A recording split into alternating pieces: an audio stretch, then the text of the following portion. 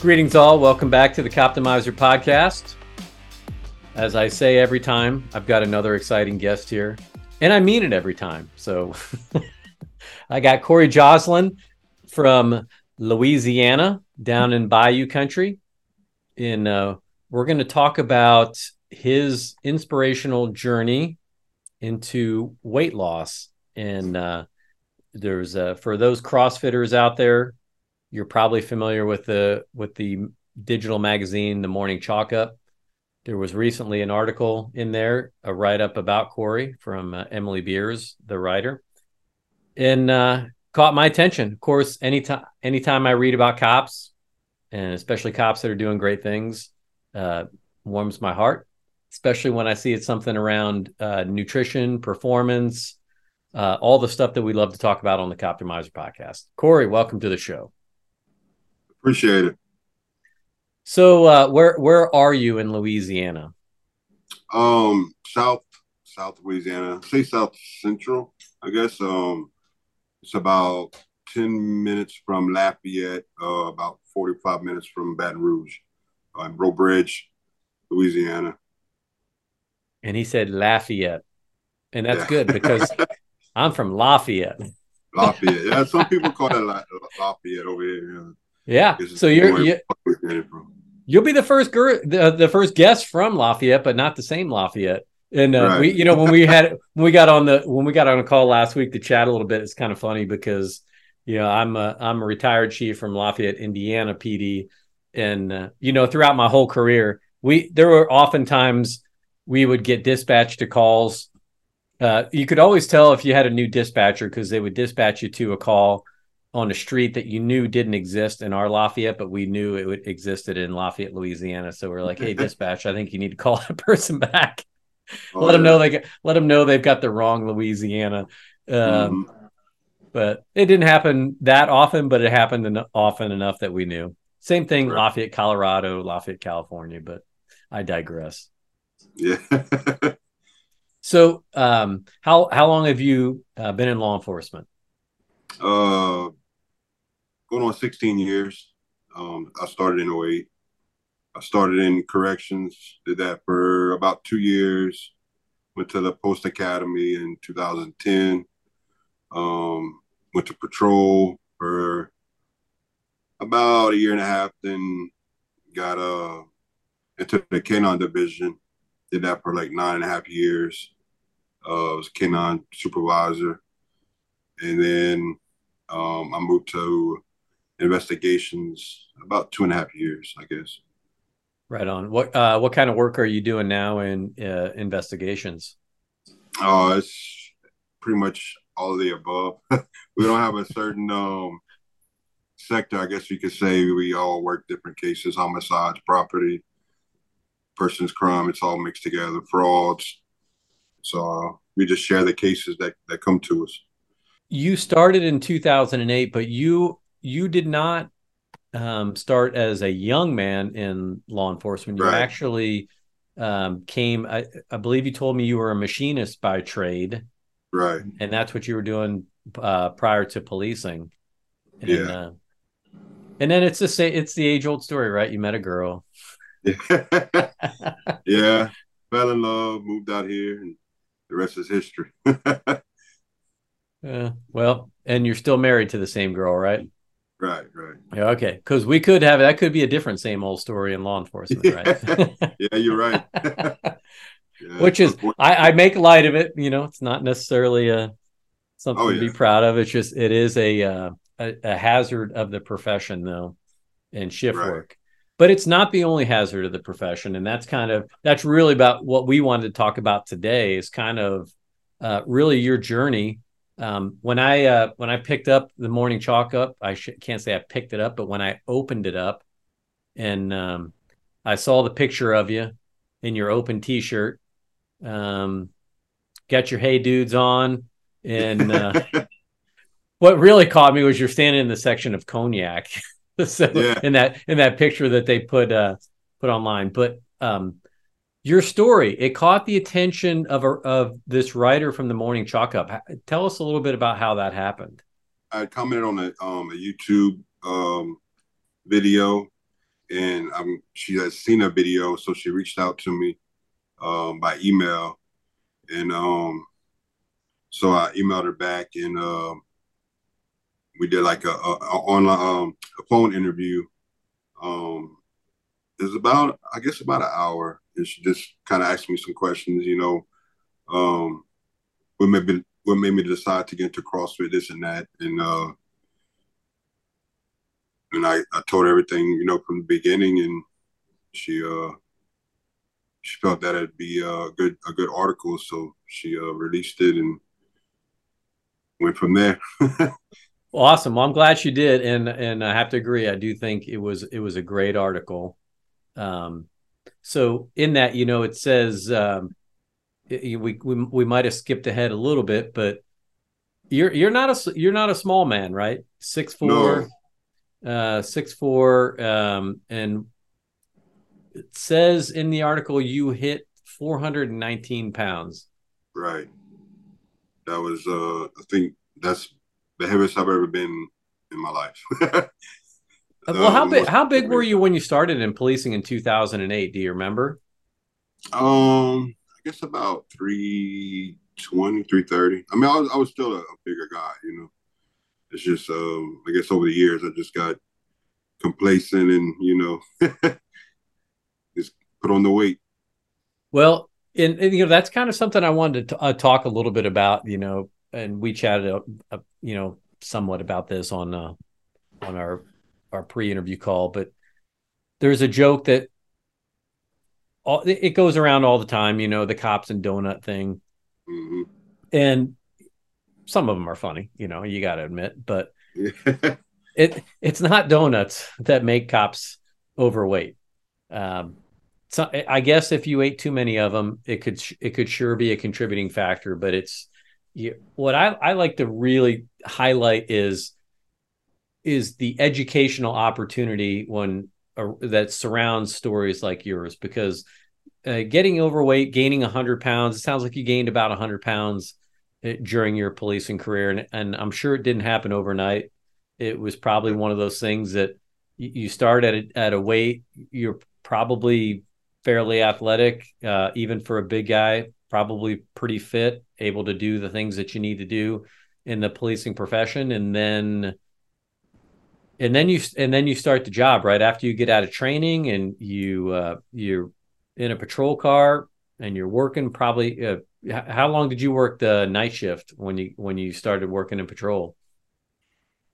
And it seemed about 2 or 3 years, I would have to guess. Maybe maybe a little bit longer than that. For sure, 3 years, consistently nights.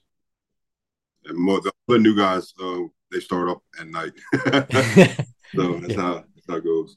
Yeah, I mean, for those of us in the profession, we know that Yeah, yeah, I mean, it's a rare exception when somebody doesn't get pushed to the night shift for a lot of reasons. One, your members of the department that are more senior, that have more seniority, are probably going to get bumped to day shift, right. a more palatable schedule for just overall wellness and disposition. But a lot of patrol officers like to work nights. I was probably one of the weird ones that I always wanted to work nights. I never wanted to work day shift. I just loved to work at night. Um, and it was one thing I started when I was 27. I had been in the military, I'd worked military police, and then in college, I was a bartender and managed a restaurant. So I did a lot of shift work even in college and Yeah. out of the service. So for me, shift work was just really kind of all I knew. And I've told this story before, but it wasn't until 12, 13 years into working these night shifts where it really caught up with me. And I was Hmm. pushing 40 years old, and or actually eclipsing 40 years old, and still on nights, and married, and then 3 kids, and all their activities, and that, wow, that's a tough thing. Right. So you were working the road, and then you picked up a canine, um, and that's a lot of responsibility. What kind of dog did you have? Dutch Shepherd. Oh, just a straight shepherd, not a Belgian Malinois, or No, he was a Dutch Shepherd. He oh, was like Tiger Stripe Brindle, I guess you could say. Nice. He was like Nice. he was fairly young when I got him. He was whenever I went through the handler's course, he was a year and a half old. Normally they start around 2 years old when they try to put him with a handler, but he was about a year and a half. I guess he progressed quicker than the rest. So then I had him 9.5 years. So, long time. Well, He yeah. was dual purpose. I'm sorry. Oh, He was dual nice. purpose. Yeah. Well, and then where you live down there, you're not far off the I-10 corridor, so I'm sure you guys kept your dogs pretty busy. Oh yeah. Yeah. All right, so you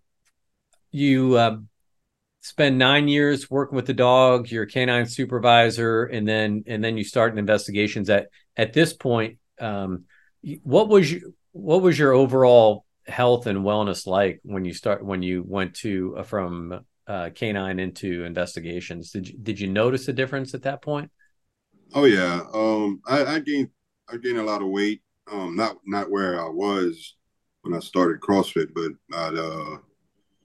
yeah, I put on some weight. I just got complacent, like the job and just like you said, working crazy hours and um a lot of downtime in the units. It just wasn't real active, I guess.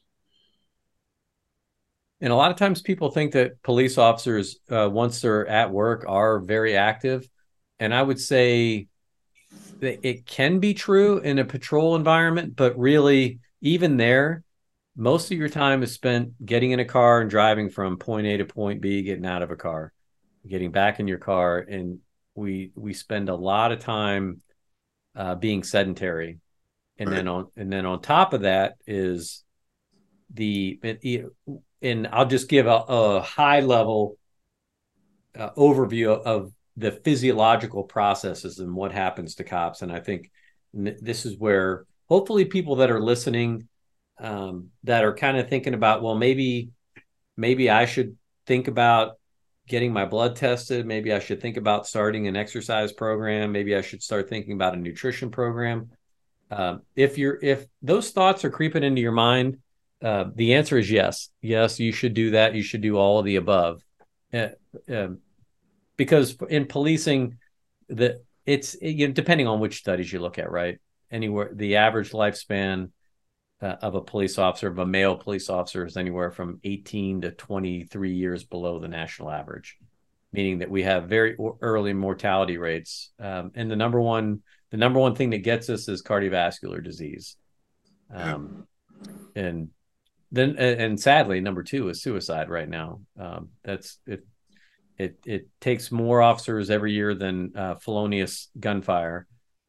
And for those that think maybe there's no connection there, you know, I want you to rethink that. And there's a lot of really good science. I think the work of Dr. Chris Palmer is, I think, really starting to illuminate what many people have suspected for a while now, that the the the metabolic disorders that are prevalent not just in America and in most of Western countries, they're pretty damning. And for those of us that are in law enforcement, there's even some added risk factors because of some of these factors. And again, it starts with what we talked about earlier. You're working nights, so now you're working shift work, which means you're working against your natural circadian rhythms. Human beings aren't designed to stay up all night. They're designed to sleep at night. Our physiology does not like it when we mix these things up. But policing is a 24/7 business, right? Unless it's different down there. Do you guys get to go home at 6 p.m. and shut down the police department? Yeah. Well, investigations we do, not patrols around the clock. So, in my division, yeah, but unless we get called out, but normal days is 4:30, so not too bad. Yeah, well, we won't even get into that conversation, right? About how detectives don't do anything. The Yeah. patrol's the backbone of the police Oh department. yeah. They're out there doing all the heavy lifting. Uh-huh. I'm sure it's different down there, right? Yeah. Yeah. Not much. much, but Yeah. So so I think for people, if you've never worked shift work, it's a difficult thing to explain.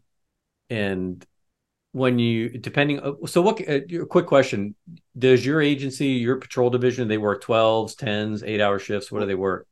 12. It's like a 2-3 split, like 2 days on, off 2 days, 3 days on, off 2 days on, and off 3s. Yeah, So yeah, and I think and that's 12 hours. that's pretty consistent, I think, for those agencies that work 12-hour shifts. And um but what people don't necessarily understand is that a 12-hour shift really means a 14-hour commitment at a Right. minimum. Unless you're stuck with paperwork, you make a later rest, or you've had a busy Mm-hmm. shift. A 12-hour shift could easily become a 14, 16, 18-hour shift.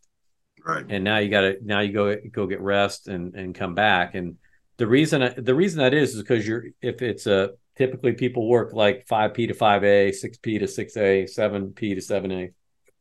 But you got to get to work early so you can get your gear done. Maybe some agencies, if you're have take home cars or you're working more rural areas, sometimes people go 1042 right from their driveway, right? They go in service right from their driveway. But most agencies, you're going into your headquarters building, so you got to get there.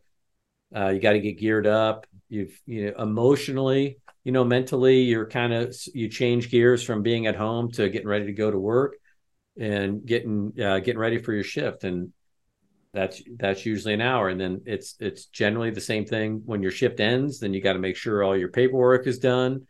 You got everything buttoned up before you head home.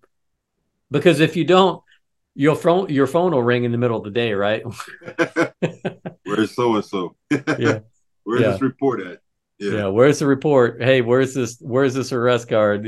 All Uh, of the little things that people just don't think about. But that's one of those things that keeps cops up during the day when they're trying to sleep, or it interrupts their sleep.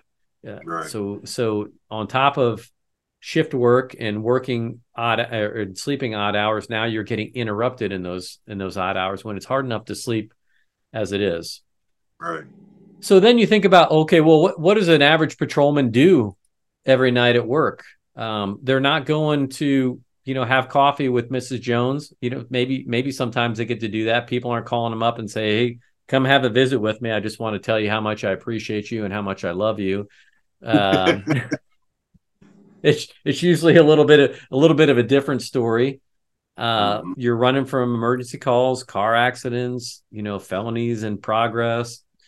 Your more mundane calls for service. So it's really a roller coaster ride every night. Some nights more than others, but if you're in a busy agency, you could be experiencing 5 to 10 adrenal dumps every night, where your heart rate's up, everything's your emotional state of readiness is elevated. We're talking about your parasympathetic sympathetic nervous system here, but that's a lot of stress on the body. And what does that do? That elevates your cortisol. If you're already tired, or because you're working shift work already. Are you a coffee drinker? I try not to be. Oh, that's good. That's good. I What about was soda? no, I cut that out. I'm it's more energy drinks than coffee. So, but I'm trying to stay away from that too. So, Yeah. Well, energy drinks are the new generation's coffee. right, right, right. And oh man, I could talk for an hour just about the dangers of energy drinks. But Yeah. in short, they're highly caffeinated, generally speaking, and they've got excess amounts of sugar and a lot of chemicals in them. So it's kind of a double whammy. So when you talk about having elevated cortisol levels, which is a physiological response to the stress that your body's going through, your brain screaming for glucose. Yeah, it can create a cascading effect. And all of this to say, because that's why it's easy when you're working, like, you feel hungry a lot. Even when you're not hungry, you feel hungry. It's like you see a food, like you walk through the PD and there's a donut there. You're going to pick it up and eat it. You might be able to walk by it once or twice, but you're not walking by those donuts, 4 or 5 times without picking them up, or the nice cookies that somebody, community member Mm-hmm. made, or the candy or something that they sent in. I mean, generally police departments get a lot of support, and it's often Oh, in yeah. the form of sugary treats. Mm-hmm. Absolutely right. So you find yourself at this point, you're well into your career, you're in your early 40s, you're at the heaviest you've been. And what so what's the catalyst for you to recognize that, hey, something's got to change? Um, I went to the doctor. I had broke out in a rash or something. So I go to my primary physician, and she checks my blood pressure, and it's like through the roof, like at stroke level, and I feel fine. So she's like, "Well, you need to go to the emergency room." So I went, and they got it stabilized and put me on pressure medicine, and then I went did a sleep study test. So I have the CPAP machine and all that. Well, my cardiologist said if I don't change my weight or my diet, whatever, by the time I'm 50, I'm gonna be, I'm gonna have some severe medical issues. And this is maybe a year or two ago. So I was like in my early 40s. So I'm like, that's like 8 years away, I need to do something. So that really, really opened my eyes. And then we have a new sheriff that got elected. He's about to start his second term, but we follow the CALIA accreditation, and so he started this physical assessment. They're gonna start doing once a year, and it's like a certain criteria you have to meet. Not necessarily, I don't think you're gonna suffer any consequences like the first one, but eventually, I think it's gonna be to where if you don't meet the certain criteria by your age and weight or whatever the issue is. So that was another thing that kind of got me going, to try to change some stuff. So Okay, yeah. And this is a really kind of a, I think, an interesting thing to dig into a little bit, because most people won't know this, but less than 2% of police departments in America have mandatory physical fitness standards. And a lot of police departments don't have mandated annual physical right, exams requirements either. And that's been a really good thing, I think, for the last real, maybe it's a byproduct of the 21st century policing initiative. I think it's, a lot of agencies um, just needed a reason to kind of kickstart some of these things, because it's easy to get complacent, especially in an environment where you're having a hard time recruiting. Officers are leaving. I think a lot of administrators right now are nervous about actually creating standards like that might actually force people out the door. So right, right, that's it, because as well as I do, that you definitely have, there are mixed feelings inside of law enforcement about whether physical fitness should be mandated or not, and right. if it is, what kind of resources should come along with that. A lot of questions. I don't necessarily want to dive too far into that, but so in your case, it seems like maybe it was a positive in that you you recognize that, hey, I don't know that I could pass one of these assessments right now, or I would probably struggle with this, so I need to take this seriously and start down a path to get into better physical shape. And maybe that was accelerated by the fact that you had an episode with your blood pressure. Yeah, I believe so. Did you, just out of curiosity, when you went to the ER, your primary care sees you, she sends you to the ER. Um, was was there any conversations with? And I'm not trying to throw any doctors under the bus or anything like that, but was there any conversations that she had with you about why your blood pressure might be high, what your body composition might, how it might be impacting it, or any types of like discussions about weight loss to avoid or reduce the need for medication? Not really. I'll be honest. I mean, Yeah, um, it's not uncommon. right. She didn't really discuss that. More it's more my cardiologist that kind of sat me down and talked to me more in depth with it. But my primary physician, no. Well, kudos to the cardiologists for saying what need to be said, right? Because Right. sometimes people just they don't want to offend, and in doctors' defense too, they get a lot of pushback when they talk about lifestyle interventions as opposed to medical interventions. A pill is easy. You're starting a new workout program. That's work. That takes Mm-hmm. effort and commitment, and and there's a lot involved there. But they so that's good. He said he kind of gives you that come to Jesus talk. You recognize, okay, something's got to change, and now you've got not just your personal health that's at stake here that your cardiologist is warning you about, but now your employment may be a future risk because the new sheriff has come in and say, hey, we're going to do things a little bit differently, and I'm going to ask you guys to complete these fitness assessments. So in your mind, what's going on there? What are you thinking about? I need to get my stuff together. I mean, well, Like, any idea, like, where do I start? You having kind of yeah. questions like, did the agency have resources in terms of, like, hey, we got a gym for you, we got some blood testing, we've got access to nutritionists and exercise physiologists. Is there anything like that going on at the agency, or is it just, hey, we need to get in shape and we're going to test you once a year? At the time that they started this, we didn't have a gym. Um, but now they built a new enforcement complex, and it does have a full gym in there. And it's pretty nice. So Awesome. yeah, so he's trying to make it available for us, I guess you could say, to get in better shape for everybody. So Yeah, that's great. I mean, and that's it's not an easy thing to do. There's a lot of competing needs for resources, and budgets are not limitless, sadly. right. Maybe we can get into that at some point, but so you recognize, and I think when we were chatting last week, you said you kind of been off and on hitting the gym and kind of trying to figure it out on your own. What was that experience like? Um, it was all right at first, but it just became monotonous.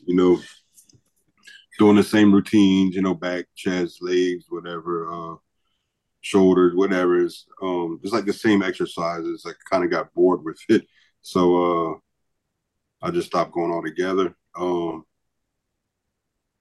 like I guess around 2018, I dropped some weight. I guess about 60 pounds. I got on to like back down to like 330, and then I just stopped going to like a commercial gym, I guess you could say, and and I gained it all back plus some. So I guess I don't know if I got bored with it. I don't know. I just stopped going.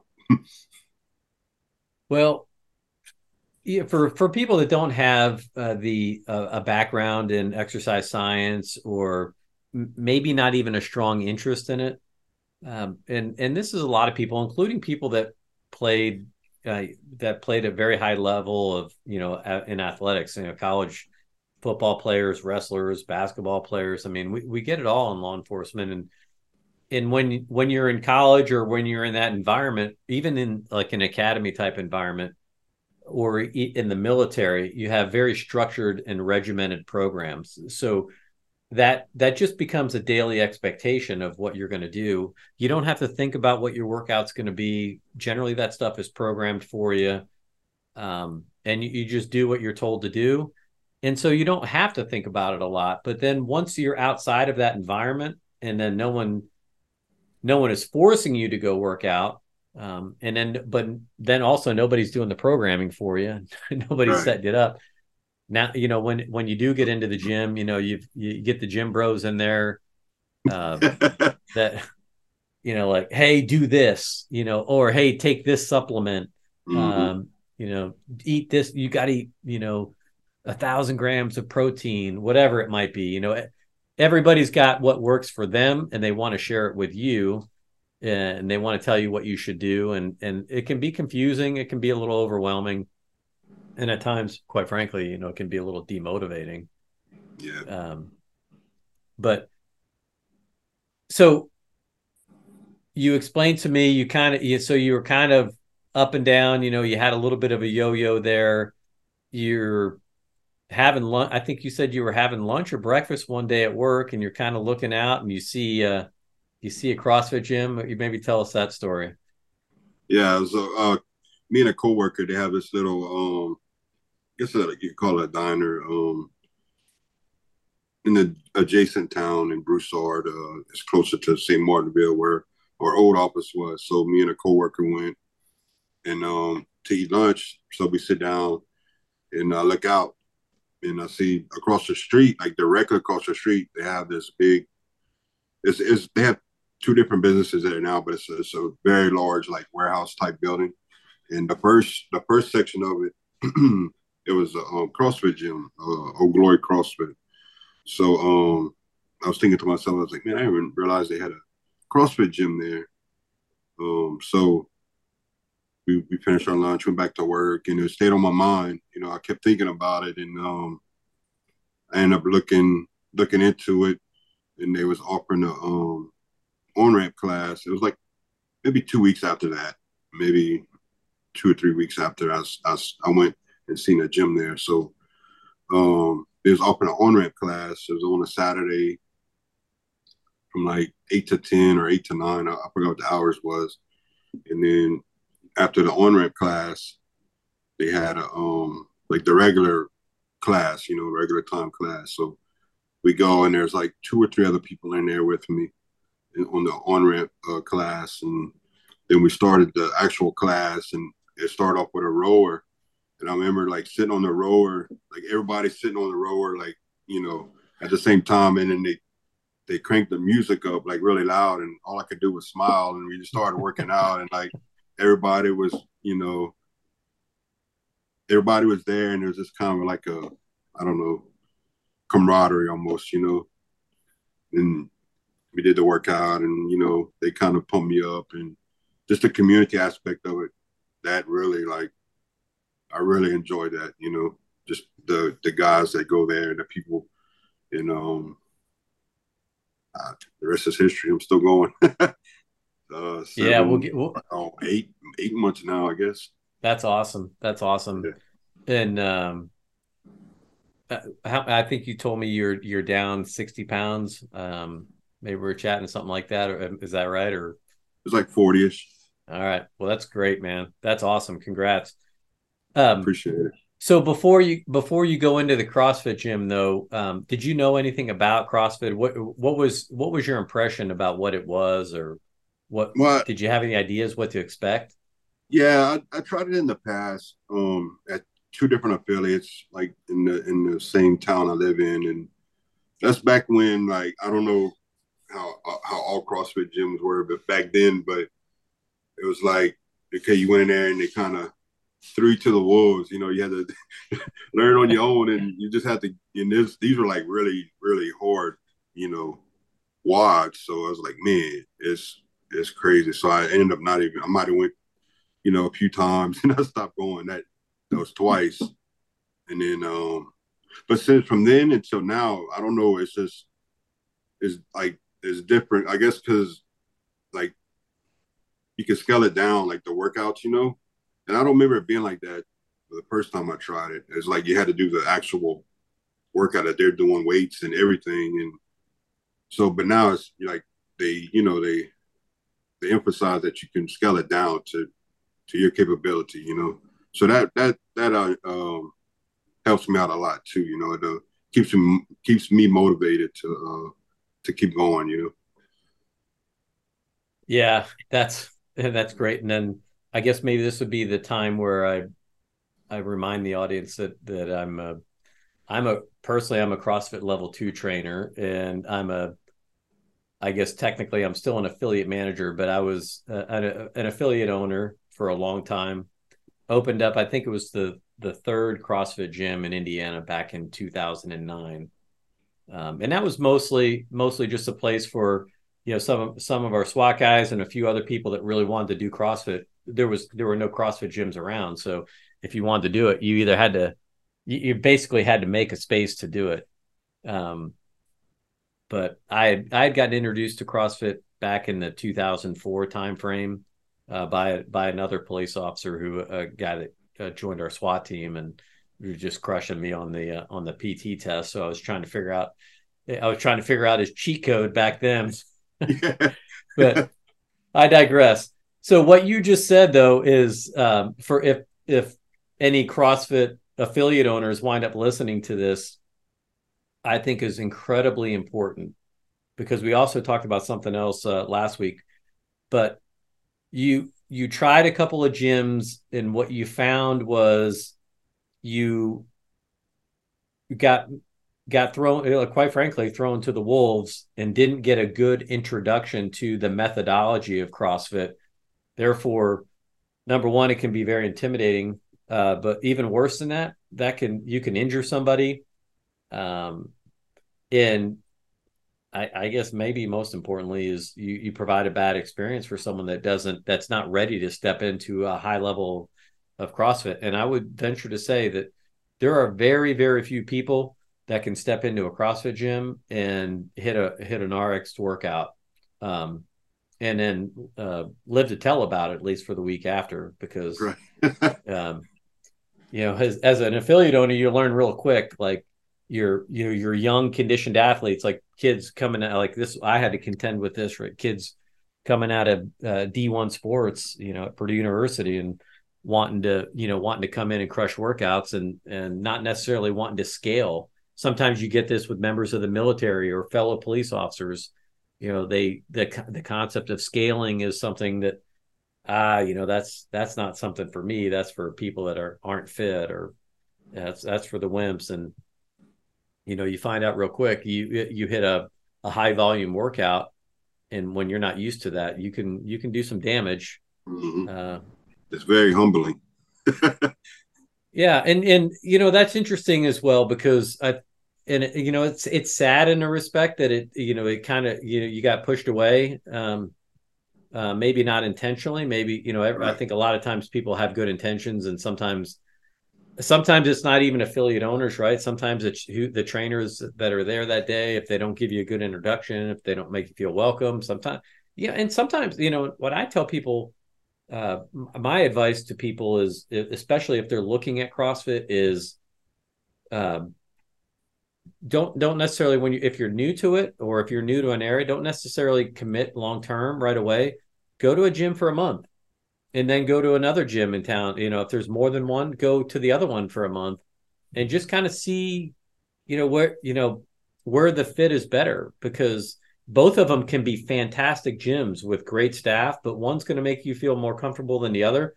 Maybe there's a few police officers, or maybe there's, somebody that, or maybe you just have you develop a good rapport with the coach that, that kind of, that makes you feel comfortable in the movement. So that's kind of a cool thing to experience. But the other side of this too is, you said, you were a little apprehensive about going into the CrossFit gym. Yeah, I was. And that's because of those prior experiences, and then maybe also because, hey, I'm over 400 pounds now, and I'm not in the greatest of shape. And Right.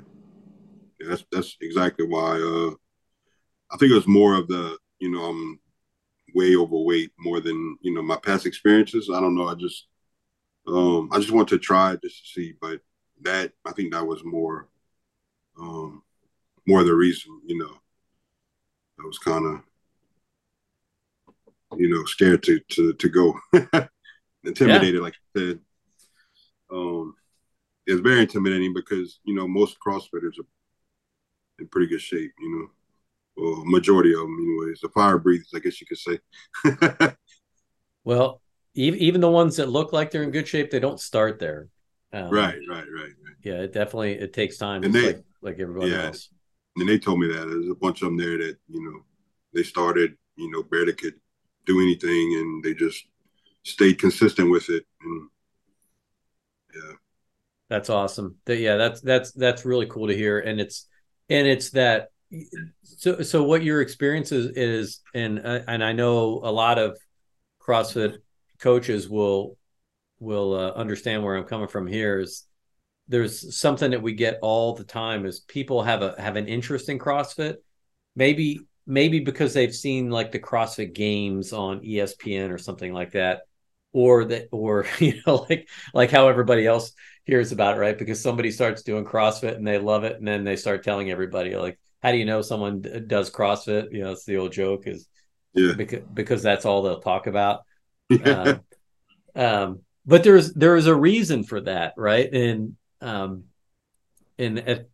we can kind of touch on that, but getting back to my original point is sometimes people feel they need to get in shape before they come into a CrossFit gym. Like, hey, I really, I would hear this a lot. I'm really interested in doing it, but I need to lose a little bit of weight before I start. And I'm like, no, no, no. Yeah, exactly. No, you start and we'll help you lose the weight. That's Exactly. what we're here for. And here's why, because I was one of these knuckleheads. I was doing CrossFit for over 3 years before I went to get my cert for the first time. And I, just like you, right? I was one of the gym bros, chest and tries, back and buys. You know, I used to run a lot, and so because I ran a lot, I used to skip leg days a lot because leg days would make my lower back hurt when I Yeah. ran. So I was always worried about my times on my run, so I wouldn't do legs. And um, yeah, I digress. I could go down a really long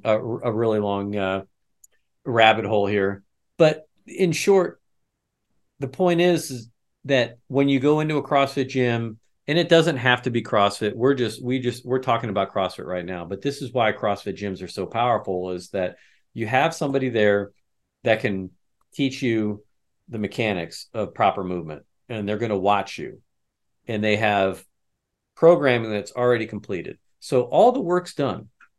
All you need to do, and that's you go into the gym, you go to the on ramp class, which is basically, we call it CrossFit Basics. Some people call it on ramp, where it's an introduction to the movement, so you can understand, not just even the movement, but the environment that you're immersing yourself in, the vernacular. It's kind of like becoming a cop, right? There's people are saying AMRAP and triplets and couplets and wads, and you hear all these things. You're like, what in the hell are they talking about? Like, I don't know, I don't understand any of this, but Right.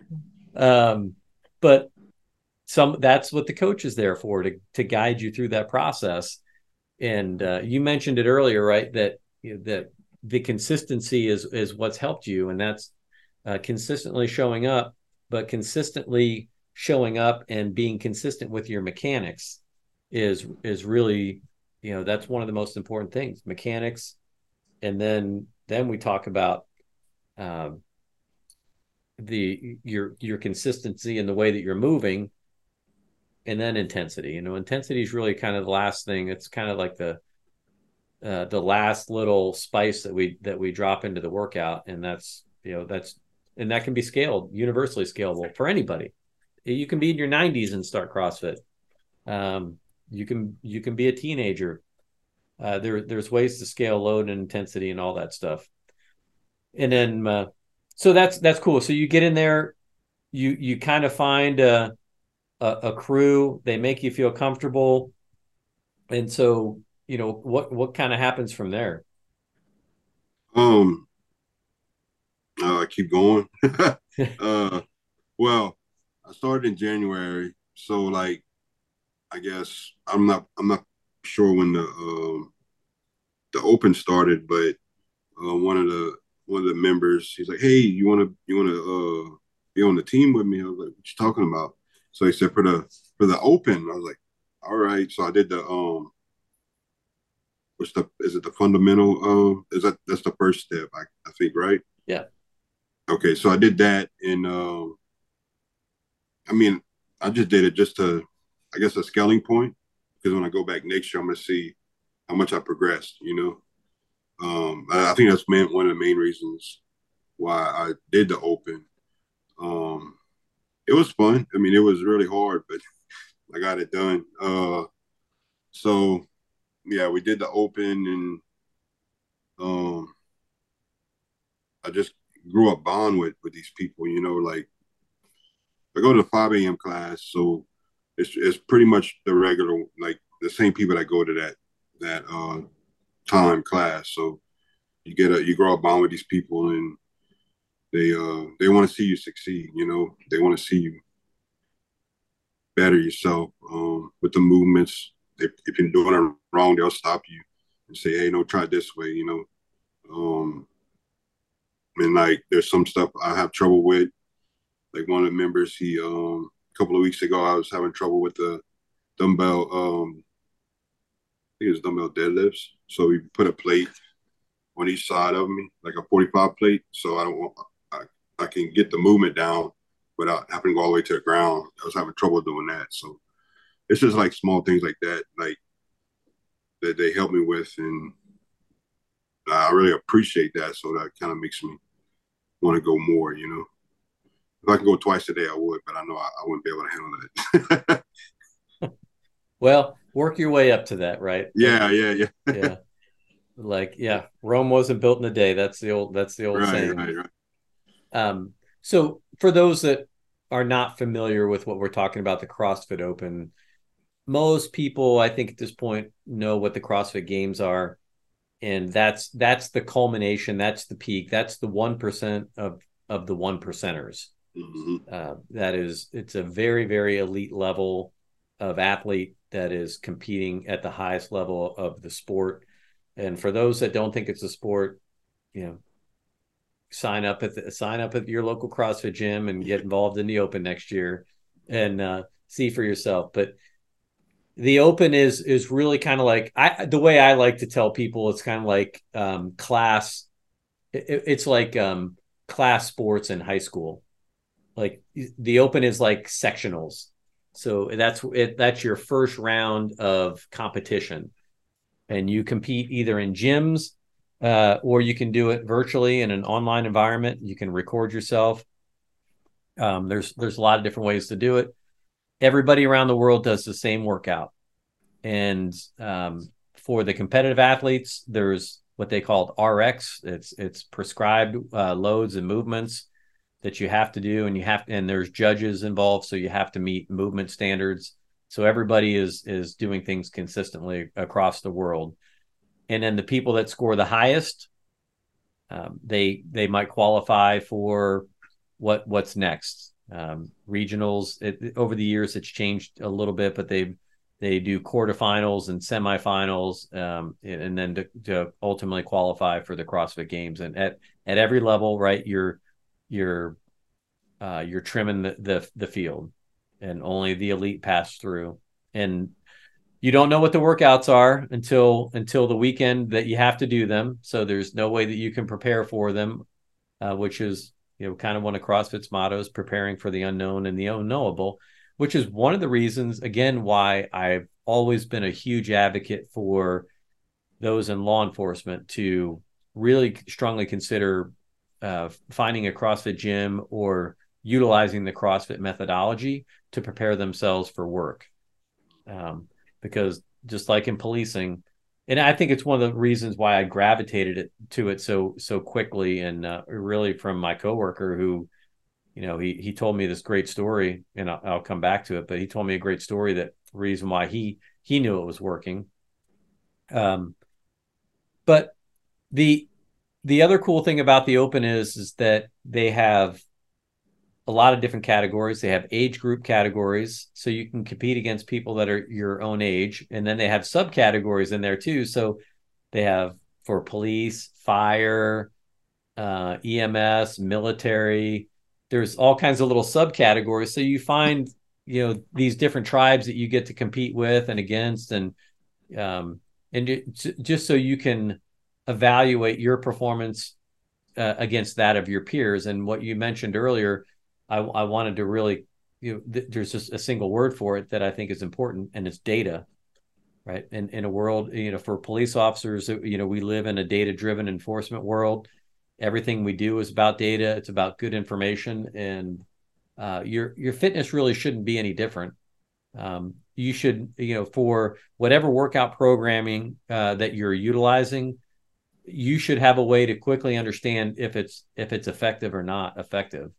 And one way to know if it's effective is to measure progress. And that's the one thing that CrossFit does, and does very well, is that you measure your progress. So what Coory was talking about is you did the open this year, and now next year you can go back and can compete and see how you do.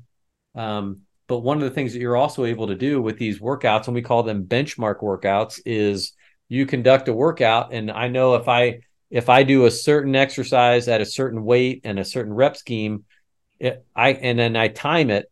Now I'm under the pressure of the clock, but the time is really just a measurement for how I'm performing. And there's other ways you can measure your performance through total reps and different things. But you can come back 6 months from now and do that same test, and now you can see, well, how did I do on this test? And you can measure progress that way. So it's a little bit more than just like, yeah, my bench, I went from 285 to 295. Sure, you're stronger, but are you fitter? Are you're stronger, but are you going to be able to perform your job better? And that's, are you going to be able to, there's so many different things I could talk about here, but is your fitness improving your quality of life? Does it allow you to get down on the floor and play with your children or your grandchildren? In an emergency, will you have the fitness level to be able to take care of yourself and take care of others, which for police officers, right, that's an important characteristic. Right. When people call for the police to show up, they expect someone to come and be able to help. So there's a lot of reasons why we want to make sure that we're doing what we can to maintain physical fitness. But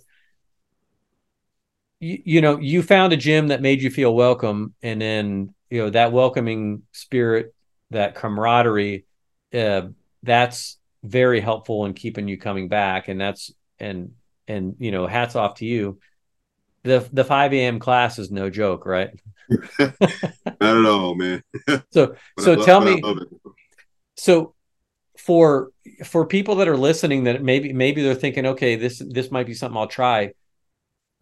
So tell me what a typical day looks like for you now. I wake up I'm about 25 minutes from my gym from where I live. So I wake up about 3:30, eat a little breakfast and to get some energy going. Leave the house around 4:10, 4:15. I make it over there about 4:45. I'm usually one of the first ones there. Go do my class from 5 to 6. Get ready for work. Go to work for like 7, and go through my day at work. And I told you this last week. I said, if you can go through the gym, and that's the hardest part of the day. If you can make it through that, then everything else will be all right. That's the way I look at it. So, amen, brother. Amen. And I try to get to bed early. I'm usually in bed for 8. That way I can get a good night's rest. No later than 8, 7:30, 8. And I usually go Monday, Tuesday, Wednesday. I rest on Thursday, and depending on my schedule, I'll try to make it a Friday and a Saturday. I made it the last 2 Saturdays. We did a hero watch, so that was pretty fun. I really like those a lot. We had a lot of those recently. I really like the hero watch. Yeah, and for those that aren't listening, so CrossFit has been it's been used in the first responder and military communities since its inception. And one of the things that they do is they when servicemen and women or law enforcement officers or others are killed in the line of duty, oftentimes particularly when they're people that are in the CrossFit community and using the CrossFit methodologies, they'll name workouts after them. And then on these days, there's anniversary dates. Is typically when we do the hero workouts, and um, there's some really good ones, and it just gives you a little added motivation when you go into the gym, or if it's a day where you're thinking, man, I don't necessarily want to go work out today. There's other things that I would rather do. And then you've got that hero wad waiting there for you. It's like, this is one of my brothers and sisters that gave everything. I can go give an hour of my best effort in a gym, and honor their sacrifice. And that's a pretty cool, it's a pretty powerful thing. Yes, indeed. They're tough. They're tough to do, but once you finish them, it's all worth it. So which hero workout so far is your favorite, or what do you think is the most challenging? We just did Horton this past Saturday. Last week I forgot which one it was, but it was 50 reps. It was three different exercises, 50 reps. Then we dropped down to 40, 30, 20, 10. Yeah, that one was tough. I can't remember the name of it offhand. It slipped my mind, but it took me like 45 minutes to finish it, and I was done after that. Yeah, I was spent, but it was awesome once we finished. And I had a guy, Jody. He goes to afternoon classes, but he was like right next to me. It was kind of like a partner workout, but we started off as partner workout, but like it was synchronized movements. Like, yeah, that move at the same time. But we kind of fell off with each other, just through the workout, and but we both finished it. And he told me the only reason he finished it was because I finished it, and it was like vice versa. Like we pushed each other to finish it. It was pretty awesome feeling. Yeah, that's pretty cool. Yeah, that Horton is legit. That is a tough workout, and it is one that's normally done with a partner, but it's yeah, I'm looking at it 9 rounds for time with a partner, 9 bar muscle ups, which can be scaled. A muscle up Right. is a pull up where you press up over the bar into an extended position. 11 clean and jerks at 155 pounds RX for men, 115 for women, then a 50-yard buddy carry. But that one Yeah. is, Chris Horton from Oklahoma died on September 9th, 2011 in Afghanistan. So that's and it's pretty cool too, because they'll talk about the foundations a lot of times that have been formed around these families, and what they raise money for every year. So there's some huge fundraisers that come out of this, and then every year in the CrossFit Games, sometimes you'll see these some of the more popular hero workouts like Murph. I think here. All right. I guess while I'm sitting here, I guess I can show you this. This is my my Murph water bottle. So I haven't done that one yet. I'm working my way up to it though. That one's pretty intense. well, I don't know if I've ever told this story publicly or not. I might get myself in trouble, but this was before I got my CrossFit coaching certification when I was our SWAT team commander. I It was December. We trained the NTOA standards for part-time teams. So we trained twice a month at our agency. And in December, I think it was 2007, maybe. I had done Murph on my own before, but I had never done it with their team. So we decided, like, hey, our end of year workout was going to be Murph. And we didn't break it up. So for those that don't know, so Murph is a mile run wearing a 20-pound vest. So we did it in our tack gear. And then you do 100 pull-ups, 200 push-ups, 300 squats, and then you finish with a mile run. And back then, there was no segmenting it. Really, the workout was the workout. And for Murph, Lieutenant Michael Patrick Murphy, that was Wednesday. That was like his Wednesday workout. That's what he used to do every Wednesday. But I had our whole team do it, and we only had a couple of pull-up bars in the place where we did it. And so when we were jumping up on those pull-up bars, we were rapping out like big sets right off the bat.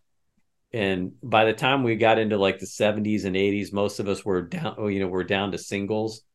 And then we did all, so we did all the pull-ups and then all the push-ups and then all the squats and then the run. And what I didn't know anything about rhabdomyolysis at the time. And I, I learned very quickly there. Now, thankfully, nobody had a bad case, but I think a couple people were probably pretty close. And if we'd have had a call out for a week, in the week's time after that, after making the whole team do that workout, I don't know that it would have.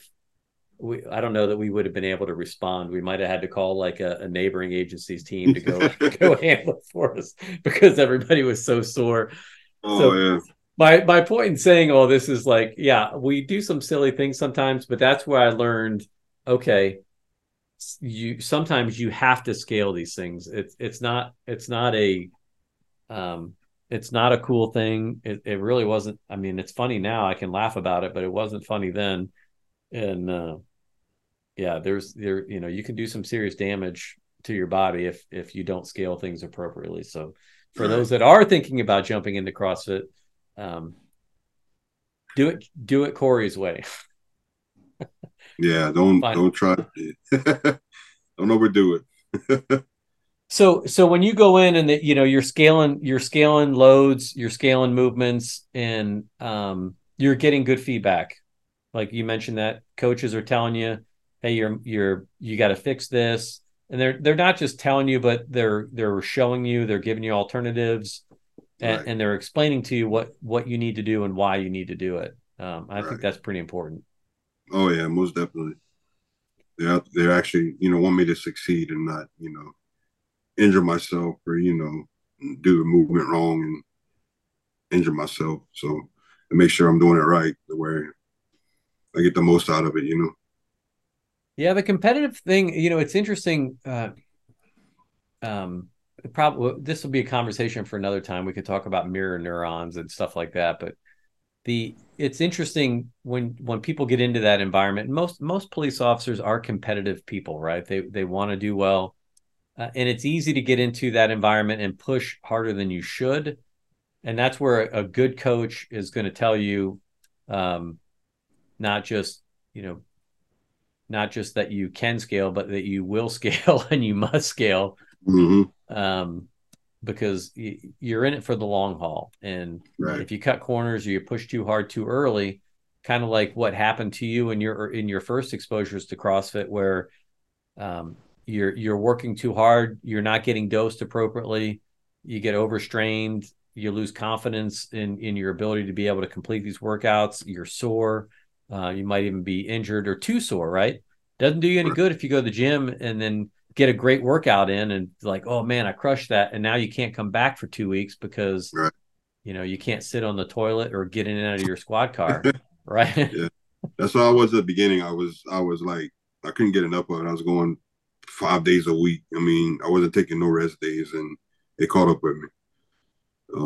So I kind of cut back. At least I try to take every Thursday off, depending on my schedule, but I try to at least take a day during the week off and then the Sunday. Well, you also mentioned too, I think when we talk about the schedule and what your day looks like, you're getting up at 4, you're getting ready, you've got a half an hour drive to the gym, you you get there early, you get ready, you get these classes are an hour long. Hmm. And I don't care where you go, it's going to be like clockwork. You're going to be in and out in an hour. That's going to Oh include yeah, a really good warm up. It's going to include instruction over what the workout is, some practice most likely on the movements that you're going to be doing, and then skill work. Yeah. probably some skill work or some strength work on top of it. So you're getting a lot in an hour. Oh yeah, And and then stretching afterwards. So they stay on us about that too. Make sure we little stretch for the class. little post wad mobility, and that's to set your recovery up in the right direction and get you ready. So not only can you go out now, go to work and crush your day, but you can come back tomorrow and crush another workout and be ready to do it again, and you know reduce your likelihood of having some soft tissue damage or you know injuring yourself. Mobility work is incredibly important. Right. So then, you're going. Does your a lot of CrossFit gyms don't have shower facilities? Some do, some don't. So that's another consideration, right? Like you got to get to the work, and you got facilities at your office where you can get showered and get ready for your day. Right. They in the gym that they built for us at our office, they have a like a private bathroom. They have a bathroom and then they have another private bathroom with a shower in it. So it works out perfect. And in the morning, that early in the morning, it's usually there's nobody there yet, so I pretty much got to myself. Well, that's awesome. Yeah. So now you work, you get home, and then the other thing that you said that is incredibly important that I want everybody. I want to say this a few times. You really focus on trying to get 8 hours of sleep. Oh yeah, most definitely.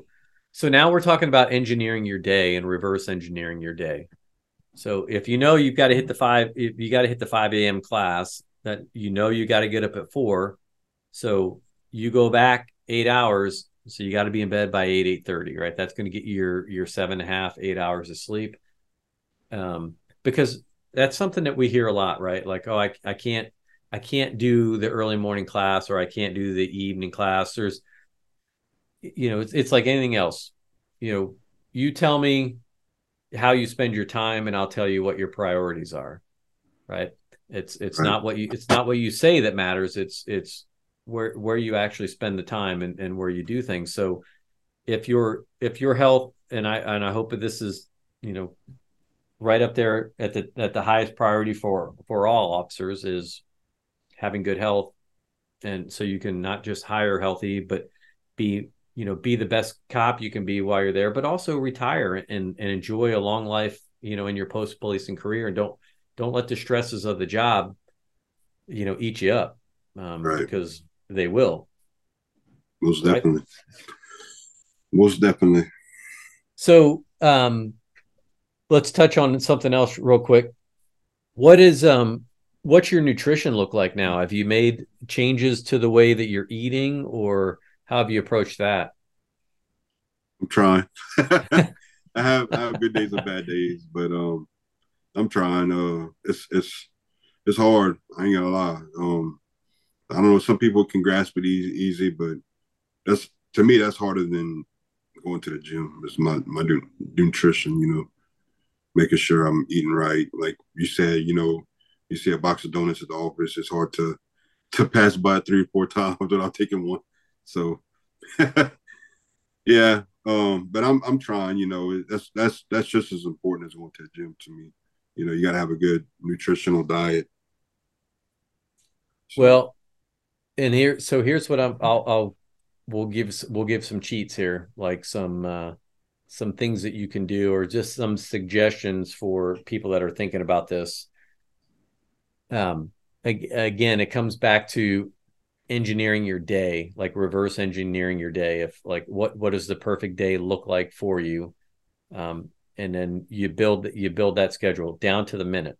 And it's not an easy thing to do, and you have to give yourself a little bit of grace, especially when you're a cop, right? Because you get called out, you get woken up in the middle of the night. There's always things that are going to interrupt it. But if, and just like with nutrition, just like your exercise, if you can be 80 to 90% accurate in your goals, if you can stick to them 8 out of 10 times, 9 out of 10 times, even 7 out of 10 times, you're going to make progress.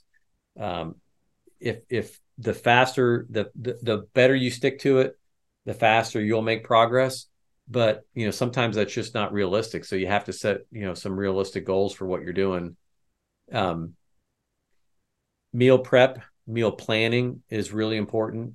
So if you think about, if there's someone in the office that always puts Starburst in a dish right next to their computer, or M&Ms, or peanut M&Ms, or there's always cookies down in records.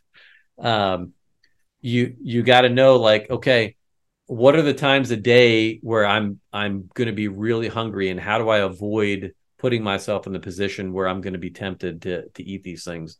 So the easiest way to avoid it is to bring your own food, or to plan a meal, or have places where you can go and eat at the right times of day for you, for when you know you're probably going to get hungry, when you're going to need to eat.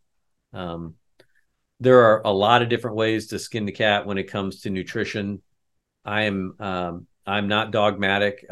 Even in my CrossFit coaching days, I'm a firm believer in like the zone diet. I've talked about it in my first episode, kind of how I got down this whole path of performance and wellness.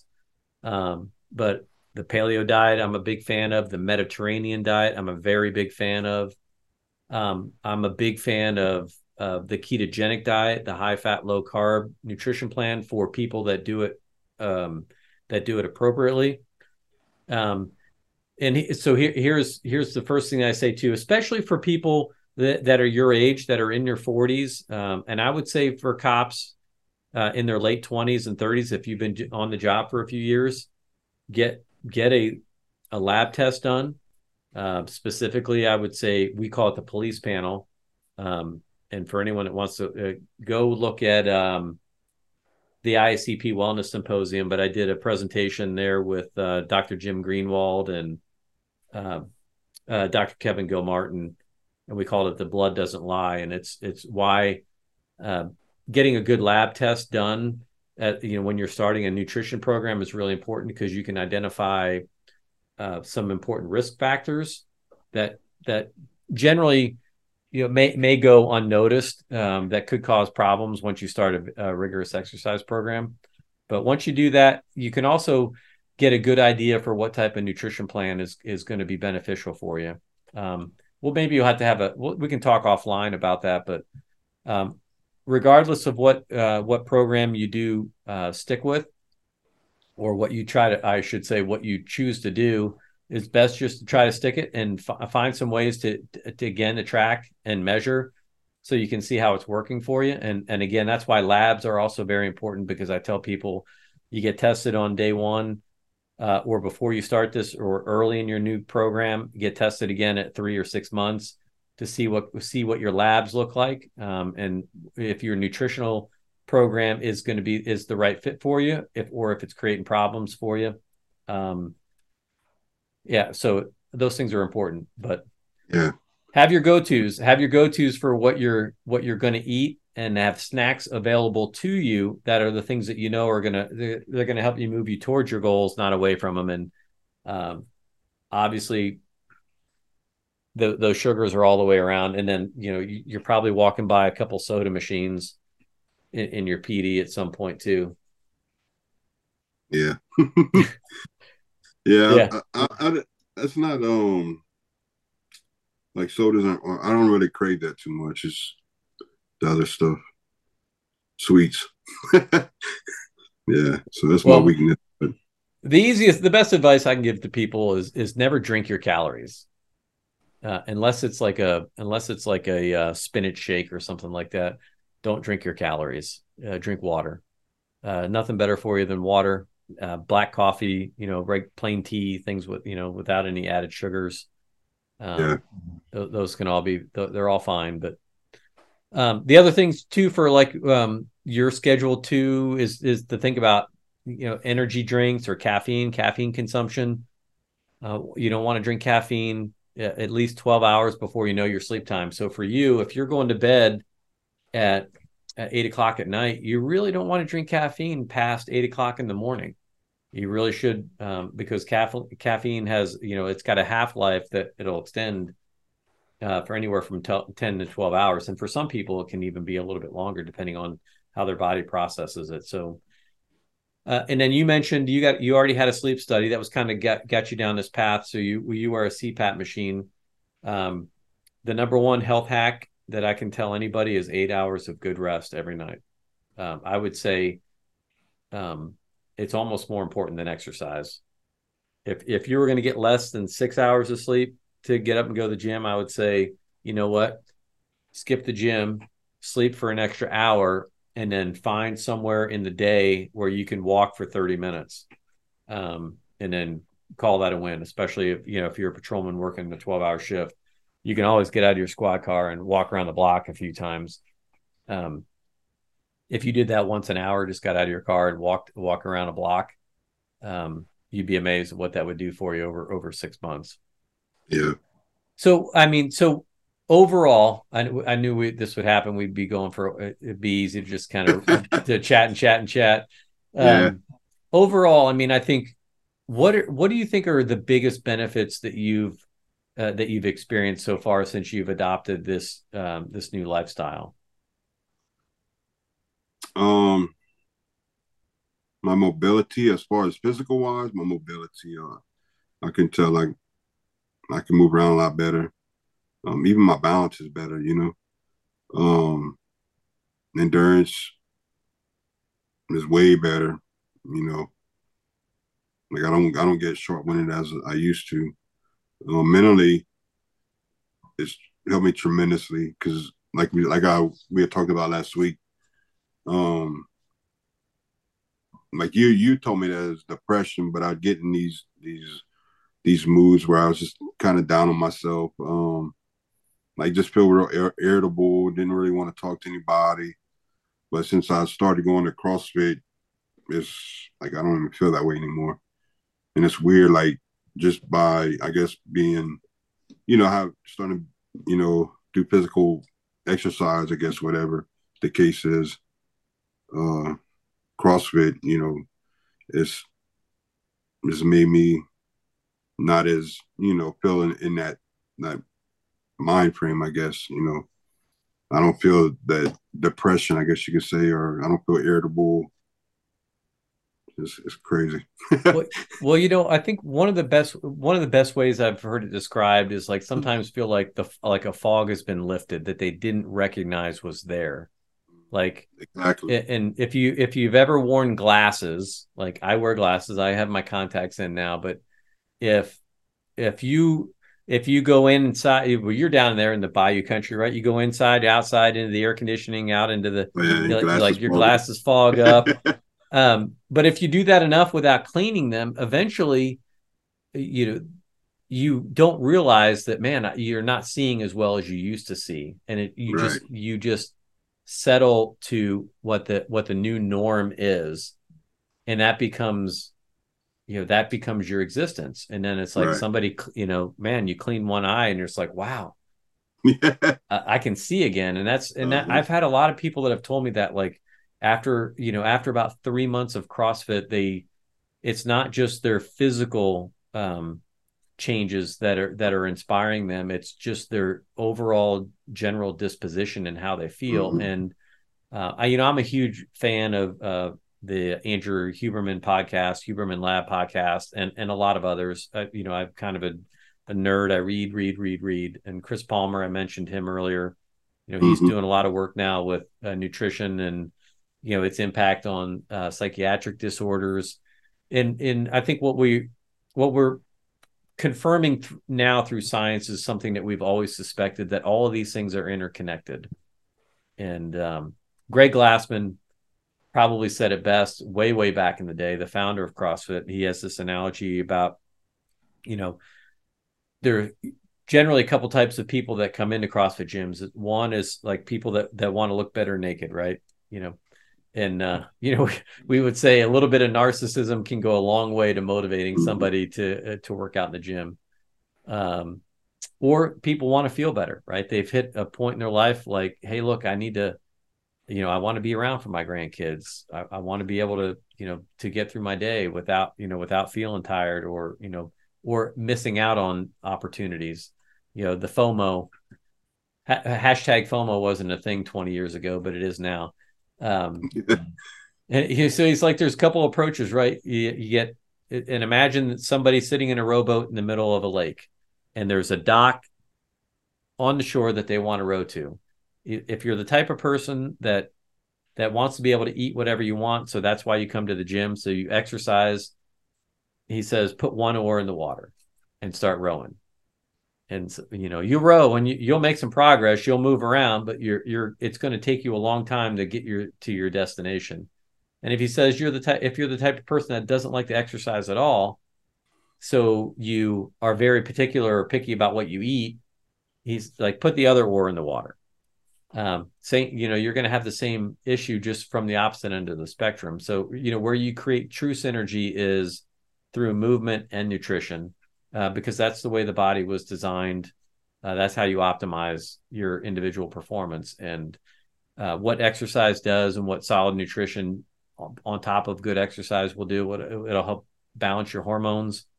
It'll, through the production of BDNF and other type of hormones. And so that's where it was always my goal when I was in the affiliate to try to get people to stay for 3 weeks. If we could get people to be there for 3 weeks, then we could get them comfortable with what they were doing in the gym. Like every day is going to be something different. Every day can be a little bit intimidating, but if we can get you there for 3 weeks, then I'm confident we can keep you there for 3 months. And if we can get you there for 3 months, that's where you start to feel some of that magic.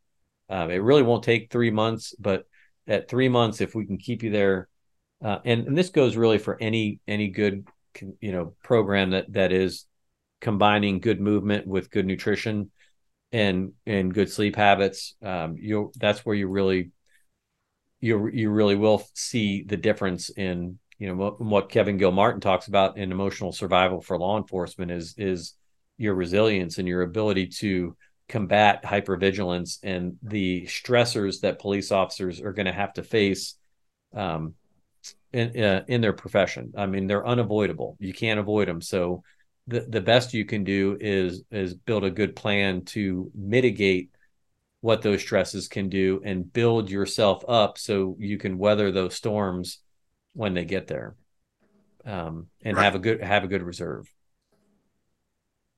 Most definitely. And I could tell now, like going back to my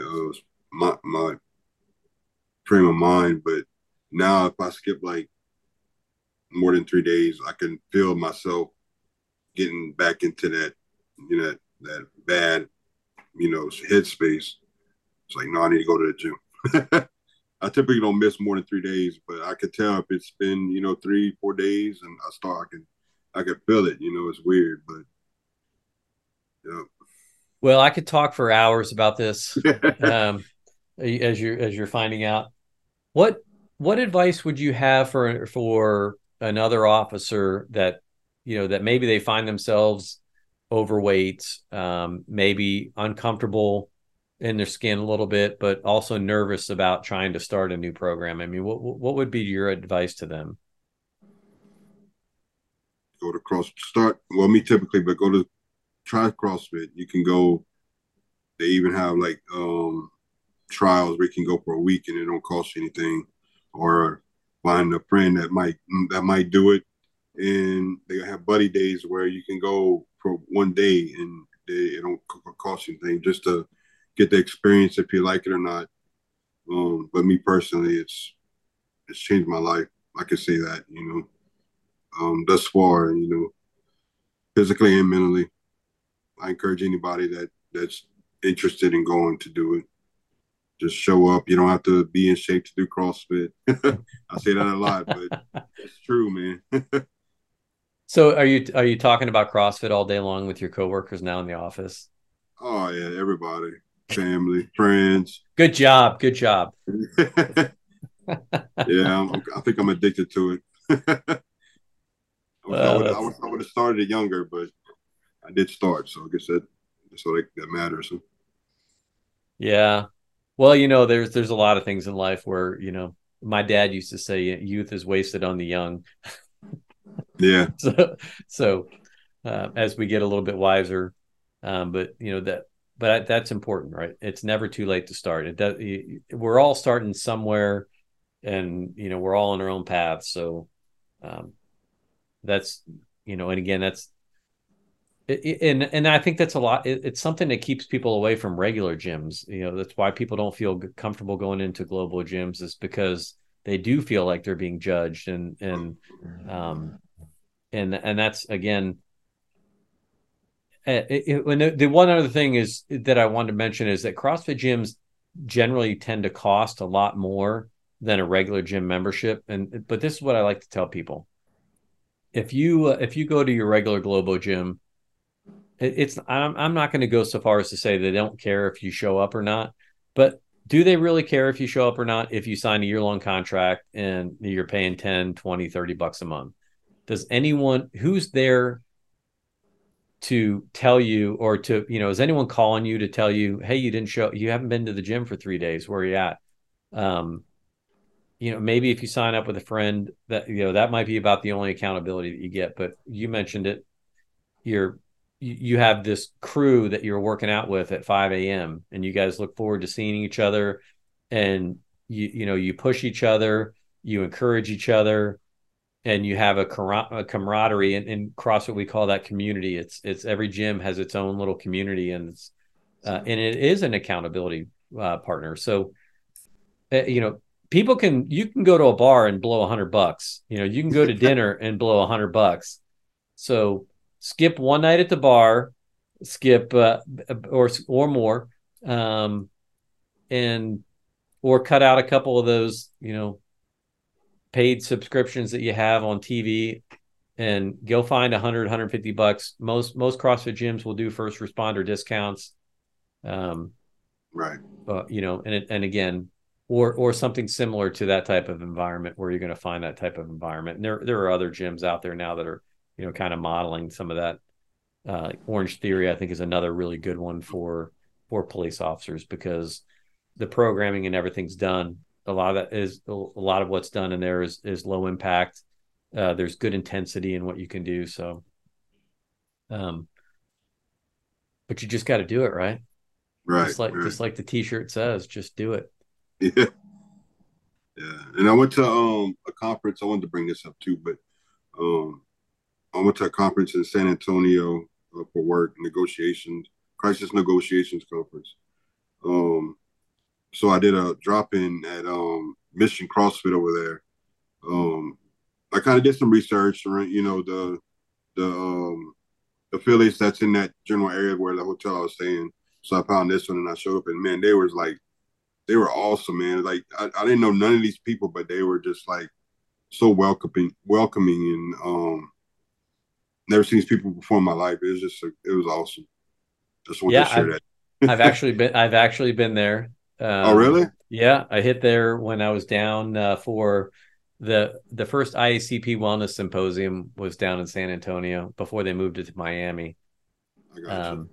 So yeah, this is another CrossFit thing. Like now when you're traveling or when you're going on vacation, you're like, well, which hotel is closest to the CrossFit gym that I want to go to, because that's where I'm going to book my room. Right. Or where am I going to go work out while I'm there? That's really cool. And it's, that's the neat thing about there being, close to 20,000 affiliates worldwide now. It's just, almost anywhere you go, you can find a gym, and I've never done a walk-in anywhere where I didn't feel like I was welcome. And I've been at this for a long time. So yeah. Yeah. All right. Visit more. Well, hey, we've been going for 90 minutes now. I really do appreciate you sharing your story. For those that have no idea what we're talking about, there is a magazine called The Morning Chalk Up. And if you go to themorningchalkup.com, you can see, just do a search on Coory Joshlin, COORY JOSHLIN, and you'll see his story. And this is a story that I read that fired me up one day, and I jumped on LinkedIn and hit up Coory because I wanted to chat with him about it.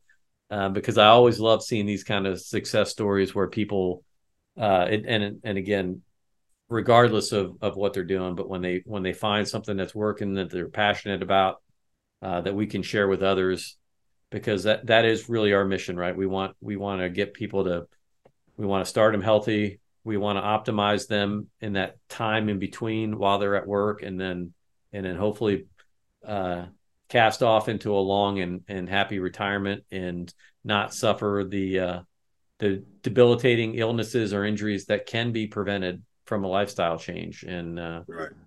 You're on the path, man. You're on the path. Appreciate it. Appreciate you having me. Yeah. Any last tips, hints, or words of advice for someone that's thinking about jumping in? Just show up. Just go. That's all you got to do. All you got to do. That's what my friend. I did. It's just like Johnny from Point Break. All you got to do is jump. Yeah. All right. Well, hey, thanks again. Thanks everybody for listening. Um, I think jump on the morning chalk up, see that story. If you got any questions, hit me up.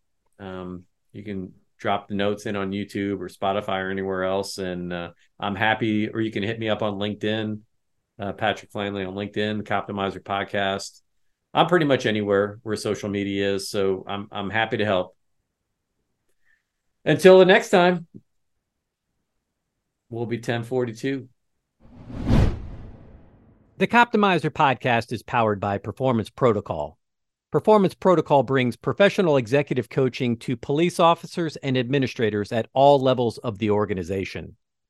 Performance Protocol has the blueprint that will operationalize organizational optimization. It is purpose-built for today's public safety employees to help them accomplish goals and live better.